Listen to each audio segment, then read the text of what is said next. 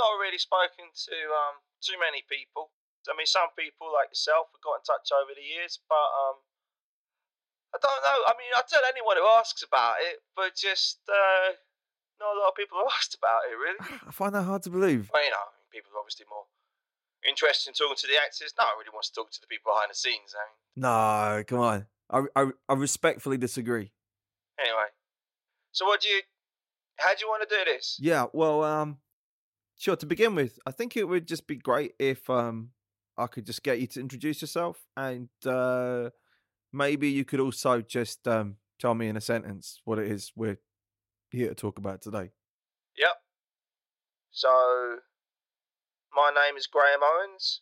I was a prop artist for 22 years in the film business, and I was the person who created the manuscript that you see Jack Nicholson typing in the film The Shining.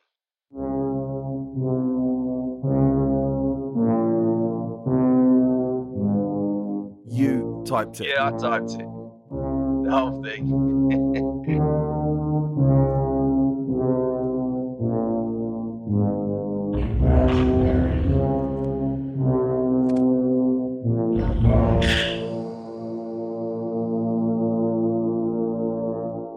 Graham, I think this prop, the prop of Jack Nicholson's manuscript in The Shining, I think it might be one of the most famous props in the whole history of cinema, right? I mean, it's up there with, I don't know, like the Maltese Falcon. I'm trying to think of other iconic props. I think the Jacob's Ladder machine in Frankenstein might be quite a contender. The original 1931, do you know what I mean? Yeah. In Frankenstein's laboratory. Yeah, he's got at least 3 of them dotted around the place. You know, the jars with the 2 wires standing up and the kind of like the arc of electricity. A prop like that, when a prop becomes truly iconic, and it is quite a rare thing. It sort of becomes synonymous with the story itself. So even if you saw one in a charity shop or a rubbish tip, it still reminds you of the film in some way. And I think that's what you get with the old Jacob's Ladder. You can't see the thing without thinking Frankenstein, can you? Yeah. Also, just think about how boring Frankenstein's lab would have looked without all that electricity flying about the place. It transforms the scene, doesn't it? It makes the whole set feel alive and dangerous. I mean, you put one of those in your house, and immediately your house becomes Frankenstein's lab, doesn't it? Yeah. Well, I think you could argue that Jack Torrance's novel in The Shining is equally synonymous with the story of The Shining. I mean, that stack of paper, it's definitely one of the things that I think of when I first think of that film. In fact, I'd argue that maybe your manuscript is perhaps even more iconic than those electricity things in Frankenstein, because, like, if you think about it, like, your manuscript, it's not just set dressing or atmosphere, like, it's pretty central to the plot. I mean, the introduction of your prop, it has such a dramatic reveal that like, as soon as we see it, it's like bam, it immediately alters the course of the film, right? It really propels the last act of the story forward. It's hard to think of another scene in a film where there's like a close up of an object that, without any human presence in the shot whatsoever, like simply by being given a chance to like look closely at this one object, a whole understanding of like the stakes of the film completely changes, right? And that's all down to like an object. Now, I can't even think of another film where that happens at all. Well, Citizen Kane, of course. All right, Citizen. Good point. But it's incredibly rare, right? Like, props don't get a lot of dramatic close-ups, is kind of my point. And on those rare occasions they do get close-ups, those scenes, they really stick in the public consciousness, don't they? Yeah, well, that's just visual storytelling. Yeah. Isn't it? Yeah. I mean, that's what we do, really. It's not always as obvious as the examples we've been discussing here, but visual storytelling is always, it's always the most powerful way to get something across to an audience. Just let them see it. Just let them see it. Right. Like, this is why they say show, don't tell, isn't it? Yeah. Like the visual side of our brains is immediate. We see something, we instantly know what it means, right? We don't have to translate it into words in order to understand it. Like we feel it on an instinctive level. Whereas dialogue, right, that always has to be rooted through the language processing part of our brains first. Like we have to interpret it before we understand it. So like words are always slower to process than images, right? Sure.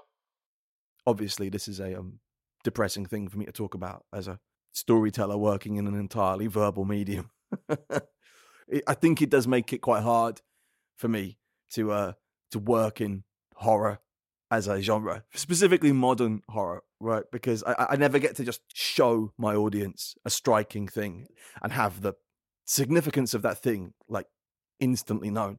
I always have to describe the thing, right? And then listeners kind of assemble the horror themselves in their heads, like flat pack furniture. So yeah, if I ever try to do horror, it always ends up being very Victorian.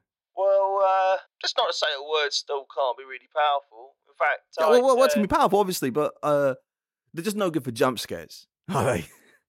I mean, you could just dead body do it like that, but I suppose no, it doesn't really work, does it? Anyway, yeah, films are visual storytelling first and foremost, of course. So yeah, if Stanley Kubrick wants us to know that Jack Nicholson has lost his mind, then yeah, he can hit us with that information succinctly in a single image rather than, have someone endlessly describing it to us, blathering on and on and on for pages of dialogue.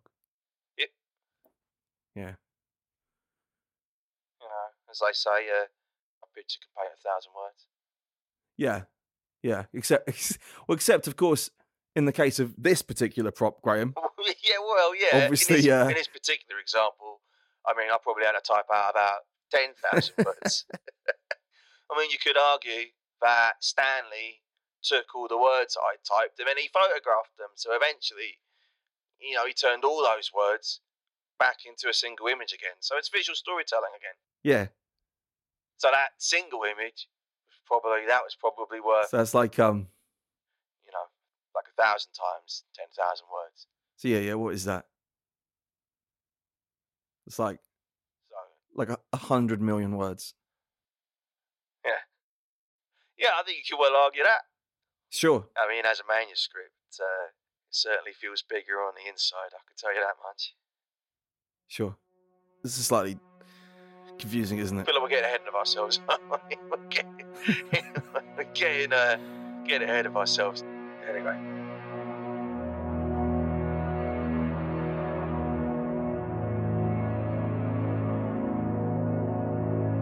So let's back up a second. For anyone listening to this who hasn't seen The Shining, how would you describe the scene in which this prop of yours appears? Well, okay, so it's Jack Nicholson and his family looking after this hotel over the winter, but it's supposed to be in Colorado, I think. But it was actually a series of sets in England. I think 4 of the 9 stages at Elstree were given over to it. Very, very big stages. So anyway, Jack Nicholson's character, who is called... Also Jack. Yeah, also Jack.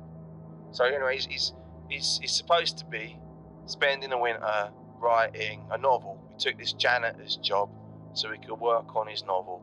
So he spends a lot of the film clacking away at his typewriter, you see. But then, towards the end of the film, there's this moment where Jack's away somewhere else in the house, and his wife comes over to his desk to see how the novel's going. And what she does is, she looks at the paper in the typewriter, and she discovers that Jack, he's just been typing out the phrase. All work and no play makes Jack a dull boy. Yeah, he's written out those words. Just written out those words over and over and over again. That's all it says right down the page. Right? And then Shelley, she looks over at the big stack of papers sitting next to the typewriter, the rest of the novel. How many pages would you say? That's about a ream's worth on screen, so that's about 480 pages. But Okay. I'll say more about the length in a minute. Okay. So Shelley starts to flick through Jack's novel, and it turns out that every single piece of paper is filled with that exact same sentence. All work and no play makes Jack a dull boy. Yeah, exactly. So page after page after page. Yeah, and that's the moment that Shelley Duvall basically, it's the moment that she goes, oh no. Right. My husband, Yeah. He's gone bananas. Right. Soon after that, Jack's chasing her around with a huge sword, and It's an axe, isn't it? soon after that, is it an axe? It's an axe. It wasn't my department. Yeah, he chases her with an axe. It's awful stuff, really, isn't it? It's awful stuff. I never particularly had the stomach for it. That's interesting. Graham, would you say that you weren't a fan of the film? Well, it's complicated, really, because working on The Shining, it really had a profound effect on me. It really did. It was hard at times. It was savage, utterly savage. But ultimately, it changed my life incredibly.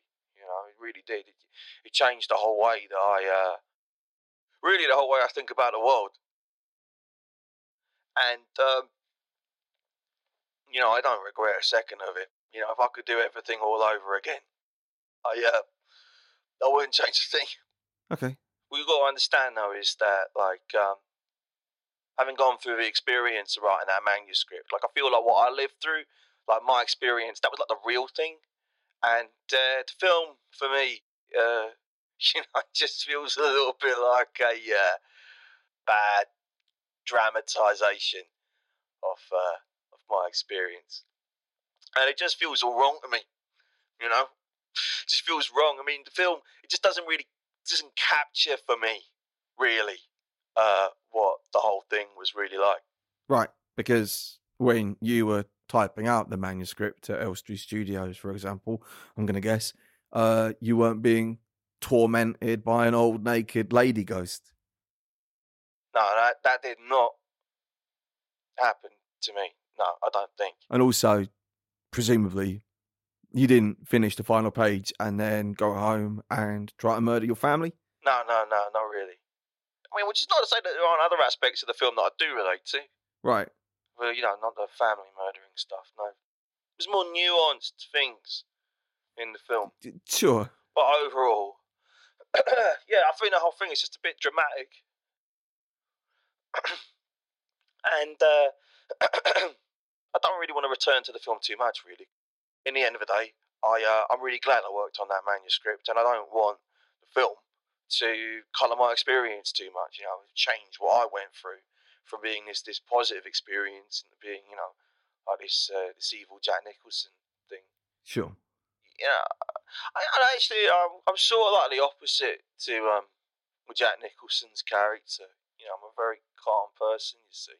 People actually have a nickname for me. What is it that they call you?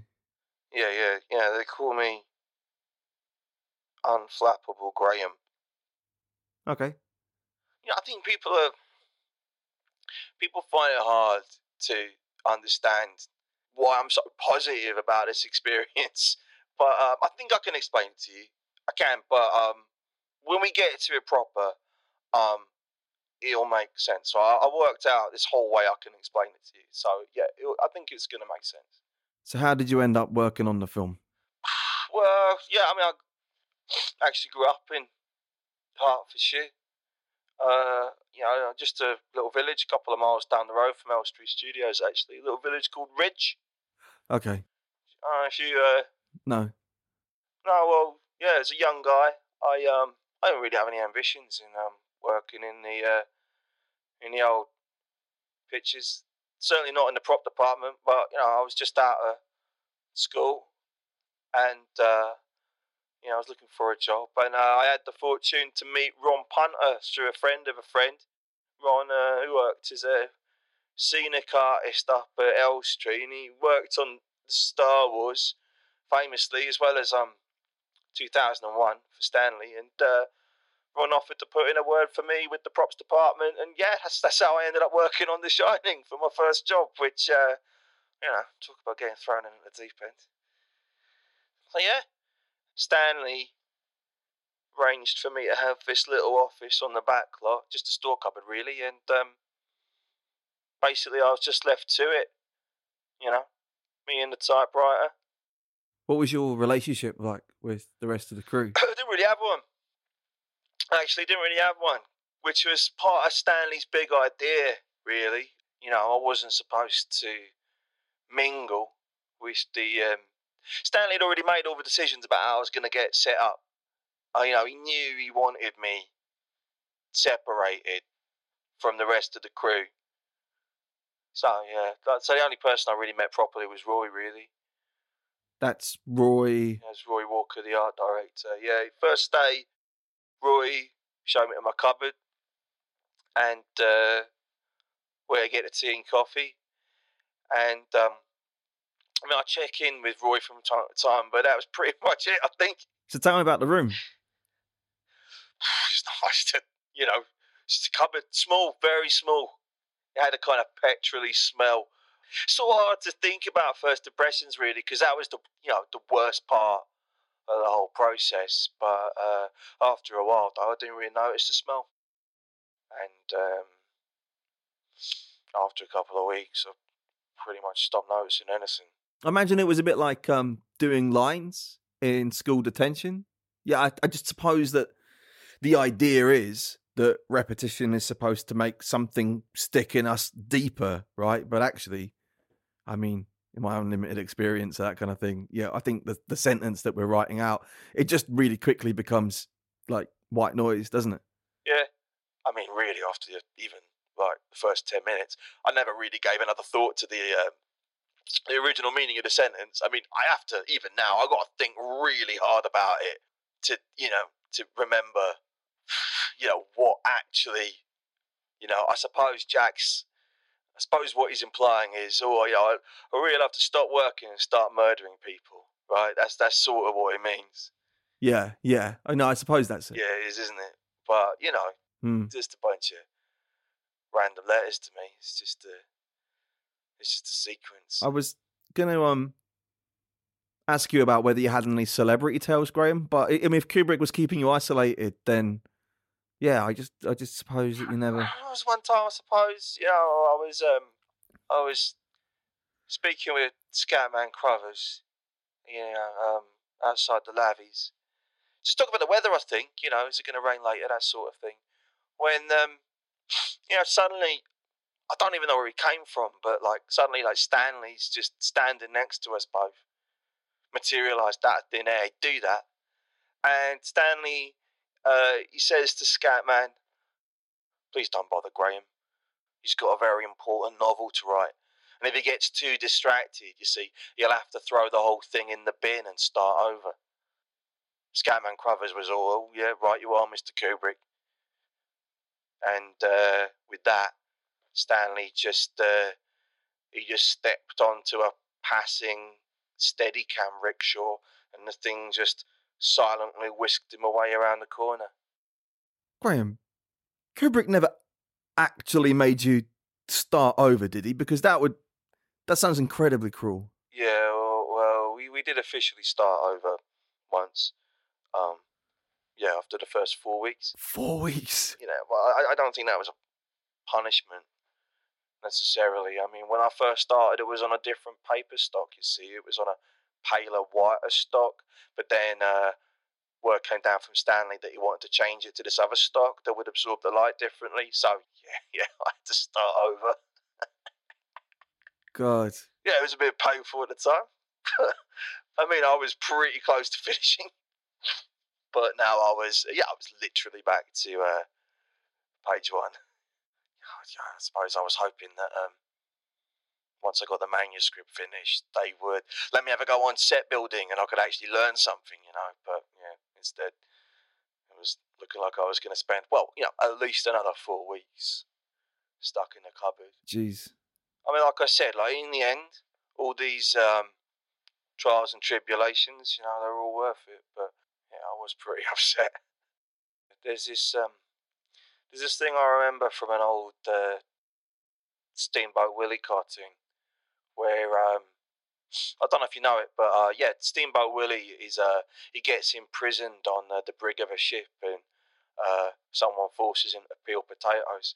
And the cartoon, it just loops the same frames of animation of Willie peeling potatoes over and over and over. But just because of the cheapness of the animation, like the pile of unpeeled potatoes on his left never gets any smaller, and the pile of peeled potatoes on his right never gets any bigger. And yeah, that's basically how my life felt. Sure, it's it's Sisyphus, isn't it? And the boulder. Yeah, sure. I mean, I used a more contemporary metaphor, but it's the same thing. Okay. Anyway, that was just the start of it, as it turns out. Because just as I was starting on the new stock, someone came and pinched my radio. Usually when I typed, I listened to the cricket on this portable radio that I brought in from home. But yeah, someone let themselves into my cupboard overnight and made off with it. I tell you, I was livid. Yeah, I imagine that made it much harder. I mean, first couple of days without the radio, I was really clock watching. Every hour felt like 5. So following week, I go tell Roy, and I tell him I can't do this. I need a radio. Roy says, just go borrow one from the gaffers. So I'll go get it, bring it back to my room. Next morning, though, can you guess what happened? It's gone again? Gone again, yeah. Same as last time, nicked. Room's locked when I come in, so I don't know how, but yeah. Okay. So I go borrow another radio, this time from Makeup, and same thing happens again. Gone. So soon, I'm scared to walk around set because everyone's like, Graham, when you bringing back my radio? And I don't know what to tell them, so just start eating lunch in my room. Which is probably exactly what he wanted, right? With Stanley. Yeah. Yeah, you're getting a bit ahead of me there. So it was Kubrick. It was Kubrick taking your radios. Well, probably wasn't him doing it himself, but yeah, I think he got someone else to do it. I mean, I don't have any proof one way or the other, but I mean, you and me talking about it now, we can say either yes he did or no he didn't. I mean, it doesn't really matter either way, does it? But like at the time, I did think it was him, because even though I was being kept in isolation, I already knew a thing or two about Stanley Kubrick. The one thing that everyone knows about Stanley is that he doesn't like anything to be artificial. He wants everything to be real. If something feels artificial, then it stands out, right? And that can end up disrupting the story, you see. And that's why he always did so much research. That's why his art design is always so incredibly meticulous. I mean, he was probably the most demanding, most thorough, most detailed filmmaker in the history of cinema, right? And also, we now know a radio snatcher. I mean, he never admitted it to me. He never would.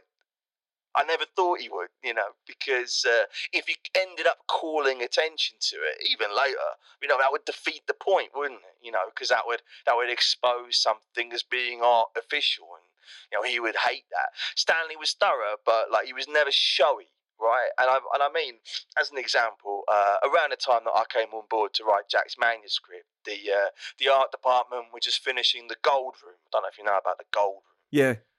It's the ballroom where Jack goes to drink sometimes. Well, Stanley has someone individually paint thousands of tiles, right? Thousands for the ceiling. You look at that ceiling, it doesn't look like a set, does it? It looks absolutely real. But the thing is, when something looks real, you just don't think about it because it doesn't seem like a creative choice, right? It just seems natural. So really what I'm saying is, when something looks real, it becomes invisible. And when a set becomes invisible, then it's influencing you without you even realising that it's there. And I think that, right there, I think that is the secret of good art design. So You do understand what I'm saying, yeah, right? no, absolutely, I do. But yeah, making something appear uncrafted and natural can often take like a huge amount of work. Yeah. Okay, it's important that you understand that, all right, for what's going to follow. Yeah. So right, so you thought Stanley Kubrick wanted you to suffer through the typing process because he wanted your manuscript to be authentic, i.e., the work of someone who was slightly losing their grip on reality. I mean, that's Stanley. And yeah, that's what I thought. I mean, maybe just like a little suspicious to begin with. Maybe just a little suspicious that someone was messing with me. But then he starts coming after my family.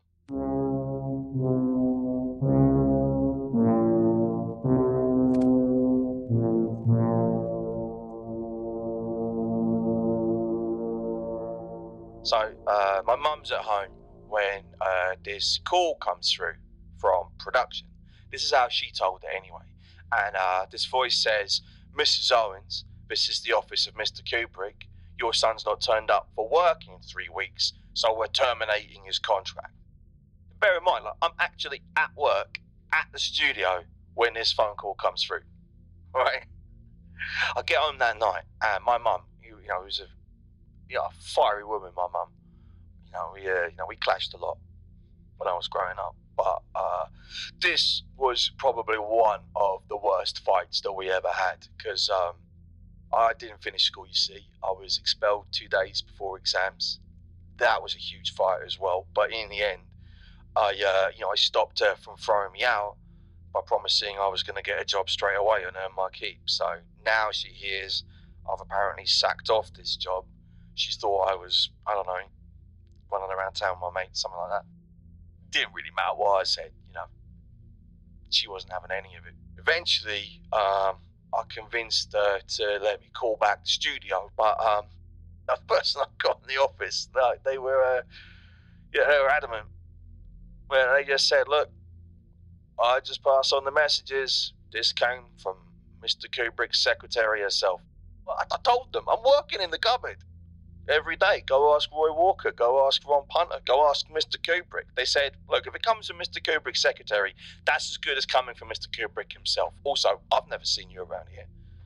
Jeez. Yeah, it was confusing. I remember being very confused. Also, worth remembering, I'm 18, right? This is my first job.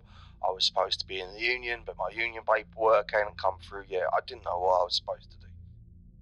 Anyway, after that phone call, all hell breaks loose again. She's angry, I'm angry, and Mum ends up screaming so much that she gives herself a nosebleed. It's a long story, but basically, we both knew that she was ill. She hadn't been diagnosed yet. Oh shit. What was it? Polycythemia vera. Oh. It's blood related. It's quite hard to spot unless you get tested. As I say, we both knew something was wrong, but she wouldn't go to a doctor about it, and okay. The nosebleed anyway pretty much ended the fight, and she went upstairs to bed. And what year is this? Some 1978. Yeah, okay. So yeah, she died maybe less than a year after this whole story. Yeah, she died before the film came out, sadly. I'm so sorry. That's fine. Whatever happened. And there's no point getting upset about it, is there? Anyway, yeah, so last thing that she told me before going to bed that night was that I was going to spend all of tomorrow with her at the dining table going through the job pages. But, I end up getting up before her.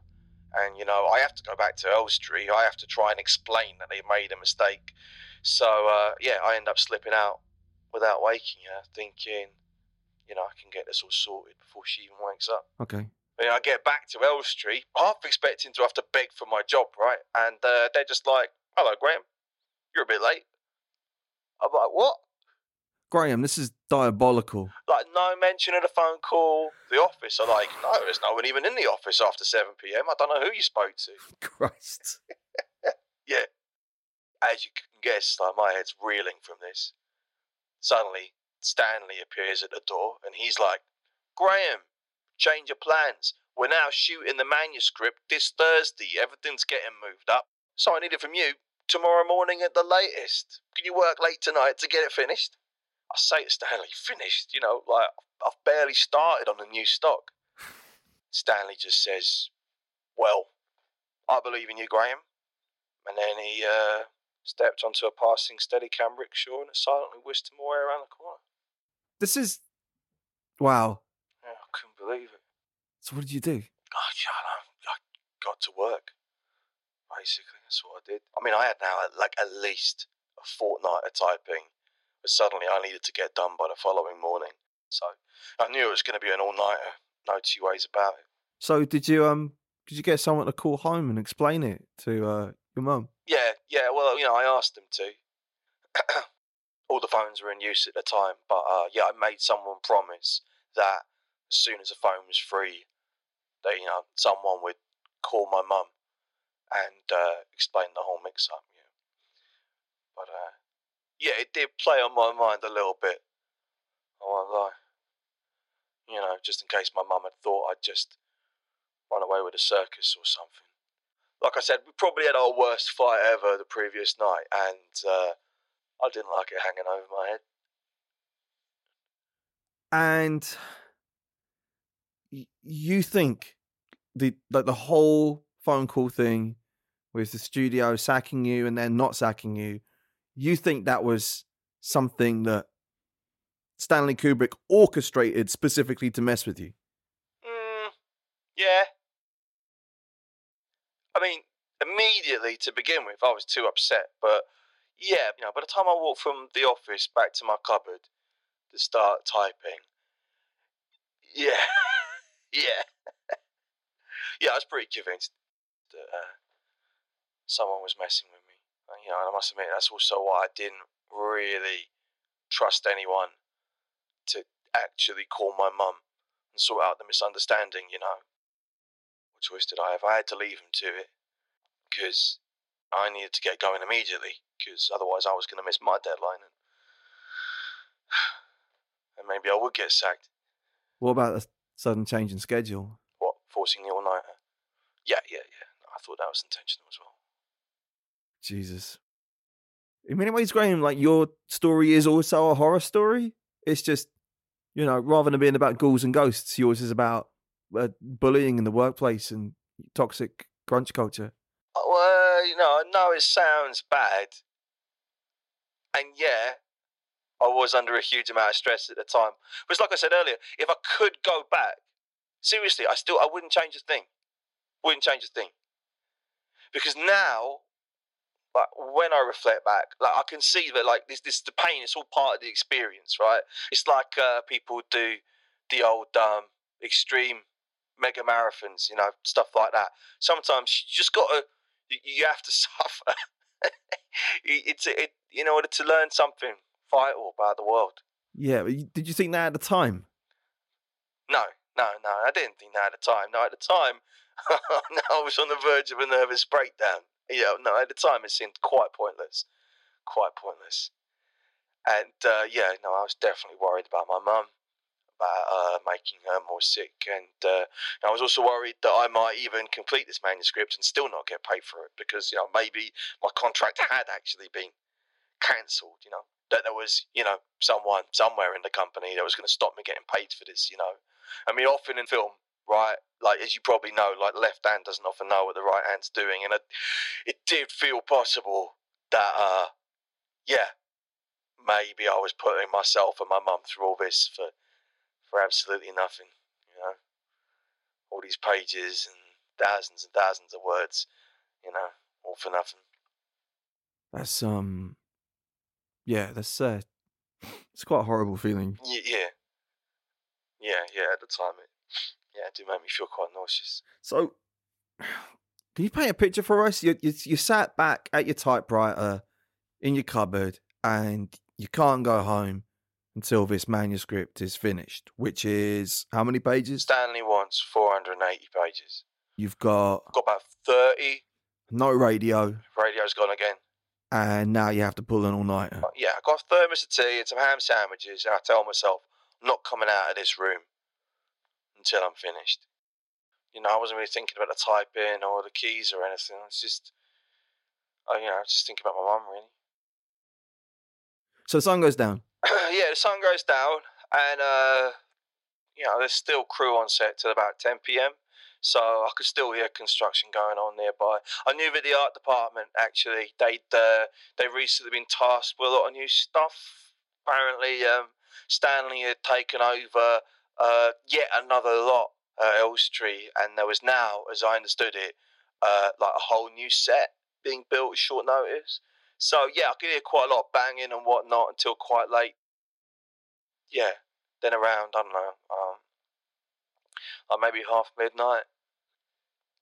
This thing's been quiet for a little while when there's this new sound. Hang on, sorry, what kind of sound? I can make it for you if you want. Hang on.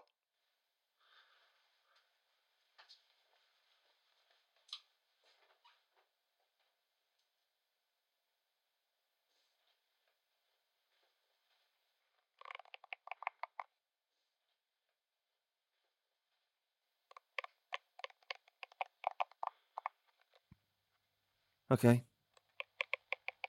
It's how are you making that?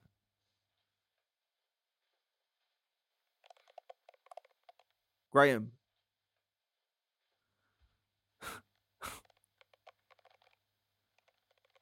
Graham. Oh, Graham. right. Something like that. What was that? Did you like that? Just, I'm just flicking a hairbrush, but it's quite an accurate recreation of what I think I heard. All right, but what was it? What was it that you actually heard? Well, yeah, exactly. I mean, that's what I wanted to know. Okay, but what was it? All right. So I came out of my cupboard, and I went out into the road.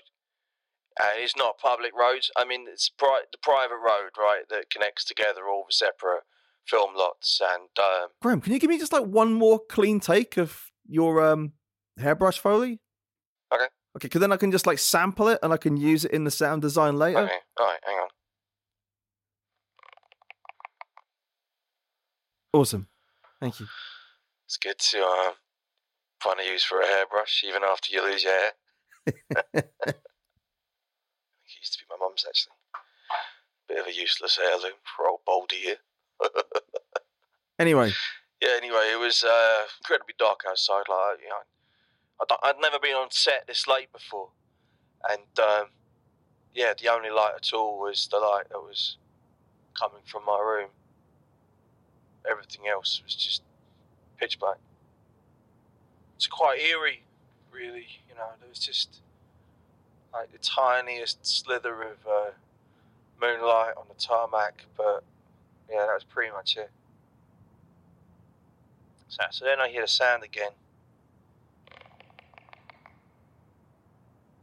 It felt close before, but like this time it felt like it was further away, like somewhere down the road. I can't work out. I don't know what it is, but yeah, I decided to go check it out. So, were you scared? I was tired and paranoid. I didn't ask you before, but do you believe in the supernatural, Graham? No, I don't believe in ghosts and stuff. You know, you live until you die. That's that. Okay. No, I didn't really think this was anything spooky, but I thought someone was out there. Or like someone on the payroll. Someone sent by Stanley, yeah. Yeah, like someone trying to mess with me, yeah. And Yeah, I was done with being messed with. Bringing my mum into this, I was furious. No, I was ready to punch someone's lights out. No, I don't blame you. I was so tired, Have you ever been so tired that your skin doesn't feel like it's quite yours anymore? Yeah, no, I do. Yeah, since COVID, I've had insomnia myself. So, yeah, I know the feeling. Like you're almost like a different creature walking around in a human suit. Yeah. Yeah, that's how I felt that night. Sometimes when my insomnia is really bad, I start to feel like there's two voices in my head, like one giving me all the reasons I need to sleep, and then the other's giving me all the reasons that I need to stay awake. And like these two voices, they just get louder and louder until I start to feel like I'm separating into two different people. Yeah, it's slightly worrying. Really? Sorry, Graham, please. So, I'm tired and looking for a fight, and when I hear the sound again, it's coming from an open door on the street. Turns out it's one of the doors to the sound stages. Not one I'd actually been in before. It's actually the new space that Stanley had only just started renting. For those new sets that had just been commissioned. Graham, like, timeline-wise, this all seems a bit strange, because, like, Kubrick's told you that he's shooting the typewriter scene this week, but yet, like, brand new sets are still being commissioned. Like, that doesn't sound, quite right. I know it doesn't make any sense. But, I mean, I can only tell you what I saw. Kubrick was still building new stages, even when we were in the middle of the shooting schedule. Like, the plan always seemed to be changing. Okay. Anyway, the door of the stage was wide open. Someone had left it unlocked. Yeah, I could hear the sound inside. I tried looking in, but you couldn't see your hand in front of your own face. I remembered I had like a little battery-powered lantern back in my cupboard, so I went and got that. Then I came back to the door. Whoever it was, they wanted me to follow them. So I thought, what the hell?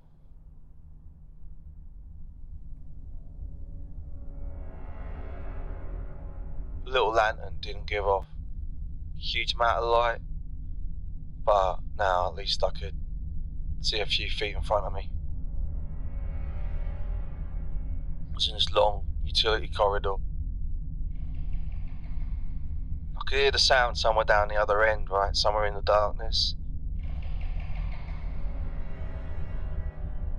I get to the far end of the corridor and I could see that the door at the far end's been taken off its hinges and just propped in place. So I squeezed through, and now I'm in this large square room. There's filled with doors. It's just door next to door next to door, about 50 doors, barely any wall space between them at all. It's just doors all the way around, surrounding me. So now I know that they were all prop doors for the scene where Jack smashes up the bathroom door at the end of the picture. Right? Right, with his with the sword, with his axe. With the axe, yeah. It turns out that Stanley had commissioned 50 trick bathroom doors so they could film that scene for as many times as they needed. And all these doors, they were all differing strengths and weaknesses, so they could experiment, you see. And this was just a storeroom next to the workshop where they were making them. But at the time, in the dark, with only this little lantern light, it's a little bit overwhelming. I was so tired that once I was standing in the middle of the room, I couldn't actually remember which door it was I squeezed past to get in, Shit. Yeah, I got turned around a couple of times and, every direction just looked the same. I started moving the doors, I'm looking for a way back, but every time it was just blank wall, Yeah. blank wall, blank wall. I can see why that I would. started losing it. Yeah. Surrounded by all these doors, all these possibilities, and yet none of them are real. You can see why, I might start to feel like all this was some kind of message. What, like from Stanley? What do you think? I don't want to get in the way of this story, Graham. I just want to know what you think. Well, mostly in this moment, I'm just thinking to myself, what the fuck am I doing? To get back to my typewriter, because I had so many pages still to type, and my mum might have been worried sick, and I didn't even know if I had a job or not, or whether hanging out in a creepy hall full of doors is just like, what I do for fun now, because it's not that fun, really. So I'm not joking here, but this is when the batteries on my lantern pack in, and suddenly I'm totally in darkness. I hear the sound again, but this time it's so close to me. It's right at my feet, right in front of me. I don't know, maybe it's the total darkness, but I don't feel like such a tough guy suddenly. And I don't know whether it's a crew member trying to freak me out or an animal. Well, you think it could have been an animal? Yeah, maybe. Like what? Don't know. Could have been a squirrel, I suppose. I don't know. But I just start hopping foot to foot, I'm doing this dance almost, right, to try and get away from it. Suddenly I noticed that there's a crack of light coming from behind one of the doors. I couldn't see it before because of a lantern light, but now it's dark. I can make it out. So I dash for that door, right? I was trying to get back out the way I came, but somehow I've ended up on this other corridor, and the light, it turns out, that's coming from one of the doors halfway down. So yeah, one of the stages, it turns out, still got all its lights on. So this door halfway down, it's lit up. So now I'm thinking, I don't know, maybe some guys are still working in there. Okay. So I go through the door, and I mean, I got some big stages at Elstree, but this might have been one of the biggest. It's like an aircraft hangar. And in the middle of this hangar, the crew, they've built this thing. I couldn't see what it was from the door, because from the outside of a set, it just looks like a bunch of big wooden boxes from the outside. All you can see are the exposed timber frames, but I can tell that inside this big box, the whole thing it's lit up. Okay, so this is one of the sets from The Shining. Well, right. Yes and no. Okay. I walk around the edge of the set, right, trying to find a way in.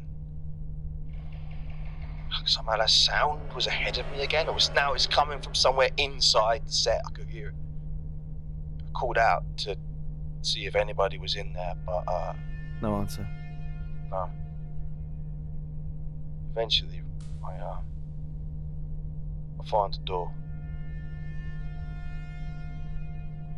Graham, I'm half expecting you to tell me that it was set at the moon landings. Yeah, that's exactly what it was. Really? No, it's 1978. Think about the timeline. Yeah, yeah, sure. I'm doesn't sorry. make any sense. Obviously. Please, go on. Alright, so I go inside, and yeah, sure enough, there I am, inside the Overlook Hotel.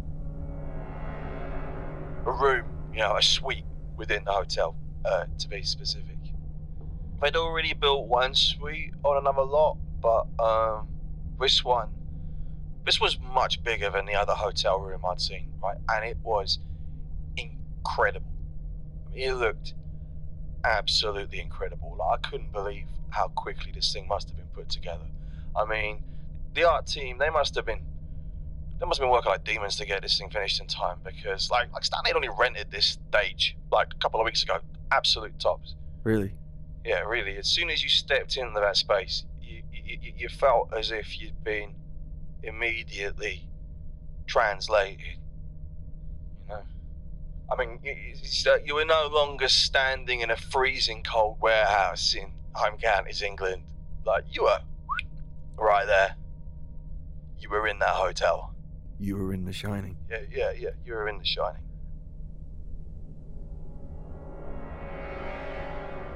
So, like, which suite of the hotel had you walked into? Because I can only think of old room 237. No, 237 was the one on the other lot. Okay.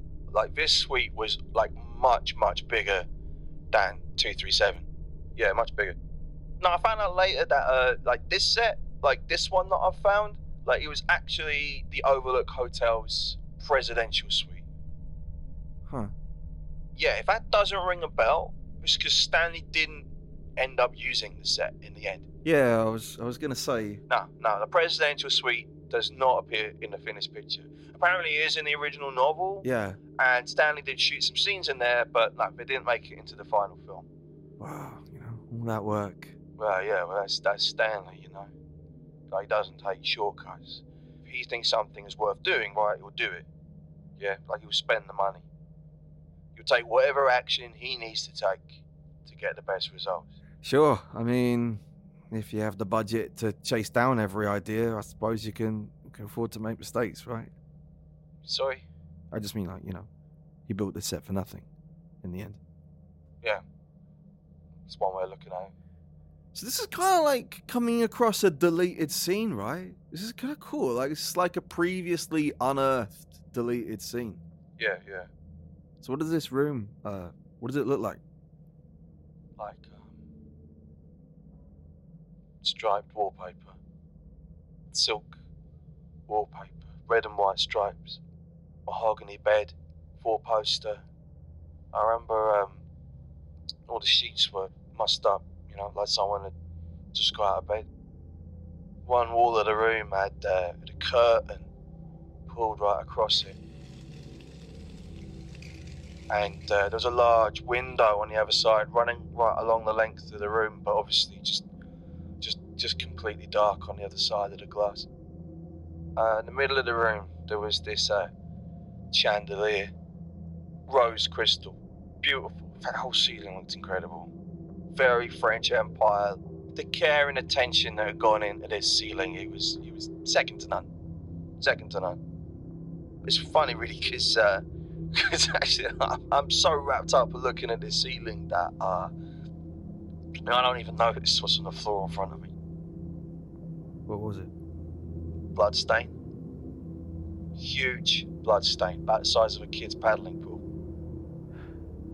It's funny, really, that the whole way the room was set up, all the detail, like all the furnishings, it all seemed to like almost intentionally draw your eye up.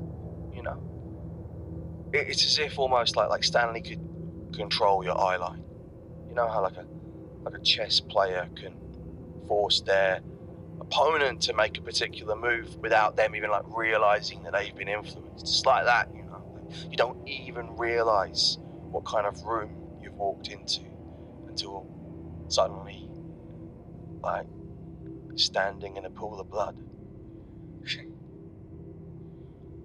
The whole thing just sort of stopped me in my tracks. Graham.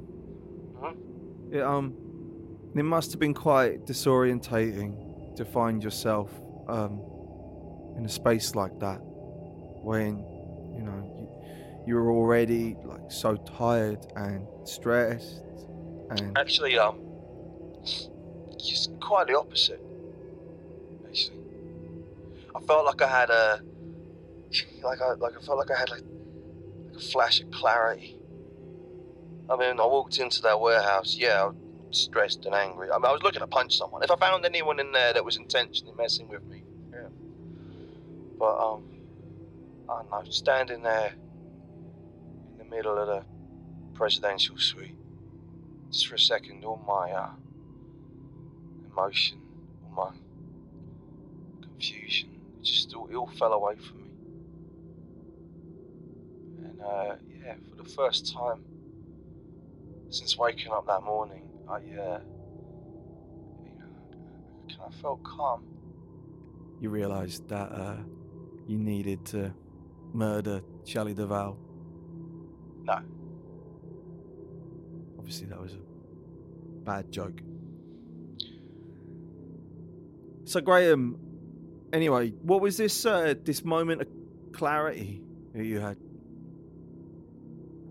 Just for a second, I'd allowed myself to, truly believe that Stanley had planned all of this.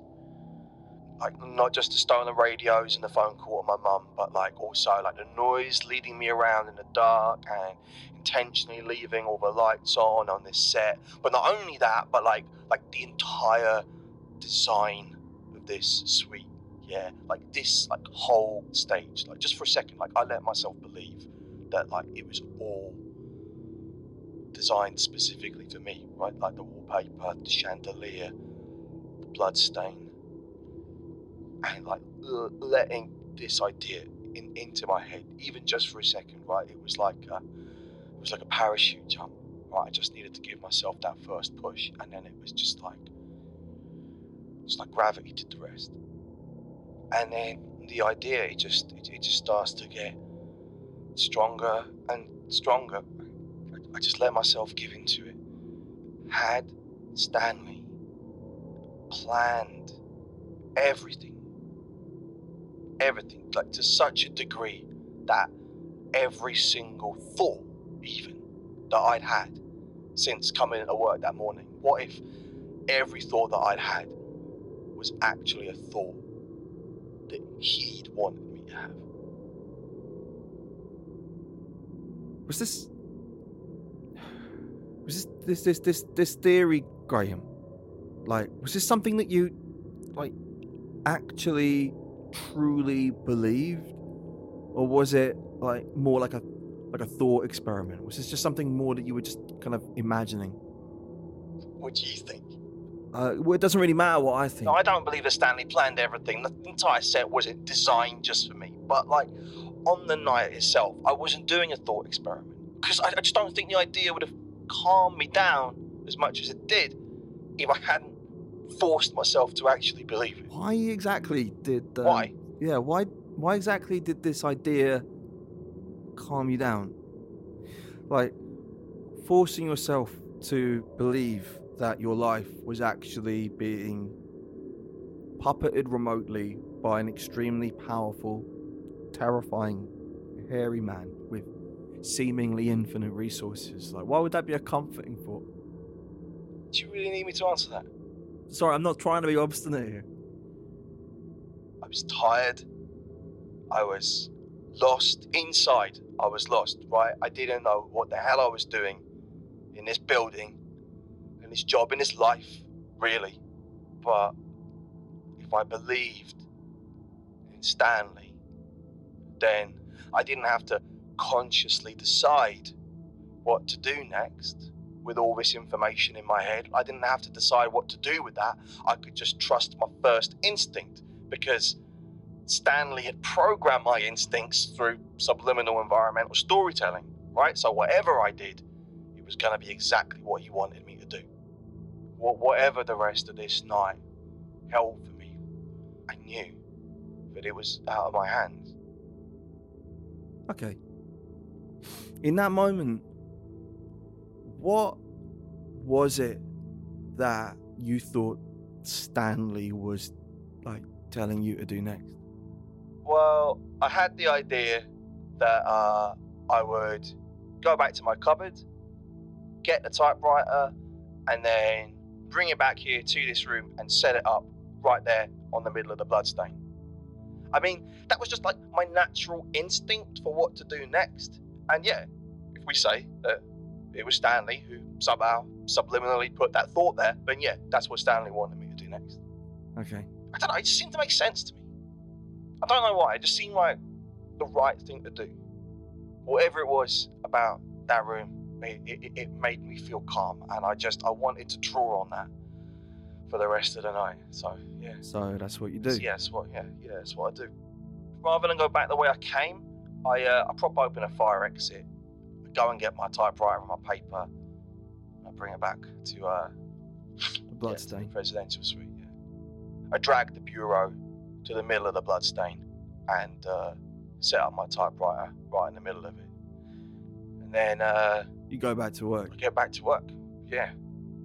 And immediately it feels different. I feel calm and present. It's like I found this calm, dead center of myself, and that's when it happens. What happens? That's the moment where I realize what the book is actually about. So you realise what The Shining's really all about. It's not The Shining. I'm not talking about The fucking Shining. I've never read The Shining. Well, sorry, what book then? Talk about my book. What?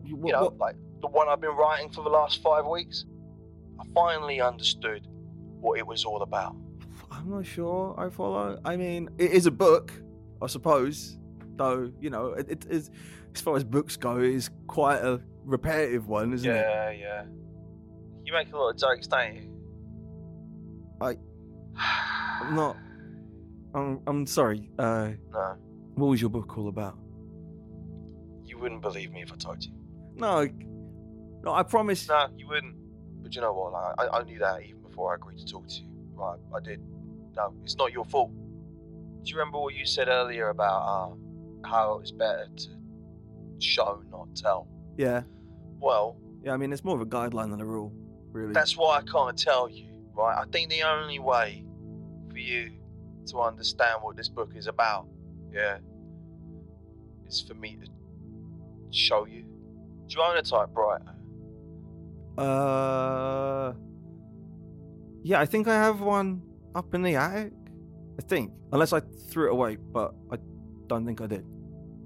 Okay, I'm gonna go now. Just because my TV show's starting in a minute, and so this is gonna be a good time for us to take a break anyway. Okay. Why don't you go get that typewriter out of the attic, yeah? Go get it set up, Okay. and then let's schedule another call when you're ready, yeah? All right. So I want you to be sat in front of the typewriter when you call me. Is that okay? Okay. All right. All right, yeah. We're gonna do this. We're gonna do this at midnight. Okay. Okay, yeah. Then you'll find out what the book was really about. Well, this is I don't know. I'm excited. I know I'm probably building this up too much, but this book changed my life for the better. I mean, and I don't know too much about you, Ross, but yeah, I think it can help you too. I know that things are hard right now with lockdown and everything. I'm sorry to hear about your insomnia, but I don't know. I think this book could help you. Well, Graham, I have no idea how the hell any of this is going to resolve itself, but I'm looking forward to finding out. Me too.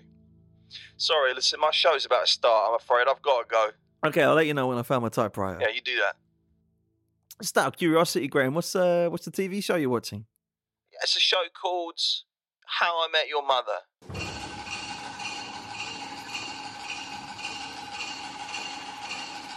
Yeah, I watch it every week. It's genius. No, I've not seen it. But yeah, no, I've heard of it. Yeah, you should. You should check it out. It's the best thing I've ever seen. All right. Thanks, Graham. Cheers. Imaginary. Nice. Okay, so that there is the end of part 1 of this 2-part feature. The concluding part will be on the next episode of this podcast in probably just under a month's time. Hey, there's a new episode of this podcast every month. Original, all new storytelling and essays all year round. We're just going into our 7th year now. If you're someone who likes Kubrick's The Shining, then you might want to have a look at my Patreon page, because last October I released a special Shining-related film to all Patreon supporters on Halloween. Now, this film, it's completely unconnected to the episode you just heard, but it is about The Shining. It's basically a project exploring alternate potential soundtracks to the film. So if you're interested in that, you can find that film by going to patreon.com, patreon.com/Ross G. Sutherland, all one word. So you can go there, and if you want, you can pledge support. Also, anyone who donates $5 or more to my Patreon gets access to a brand new supporter-only podcast series where I revisit past episodes of Imaginary Advice and talk about the development process, themes, structure, etc. The second episode of that series is going to be going up later this week. It's a conversation with musician and podcaster Martin Zolt Sostwick, talking about episode 47 of this podcast, aka me versus the spa. If that sounds like something you'd like, again, please go to my Patreon page. I've put the link in the show notes of this episode. A huge thank you to everyone who currently supports the show. I'm a small indie podcast with no advertising, so that support is so appreciated. Thank you all. You are the hypnotic slinky that baffles the crying baby off my heart. Okay, I'll be back soon with more Imaginary Advice. My name is Ross Sutherland. Thanks for listening.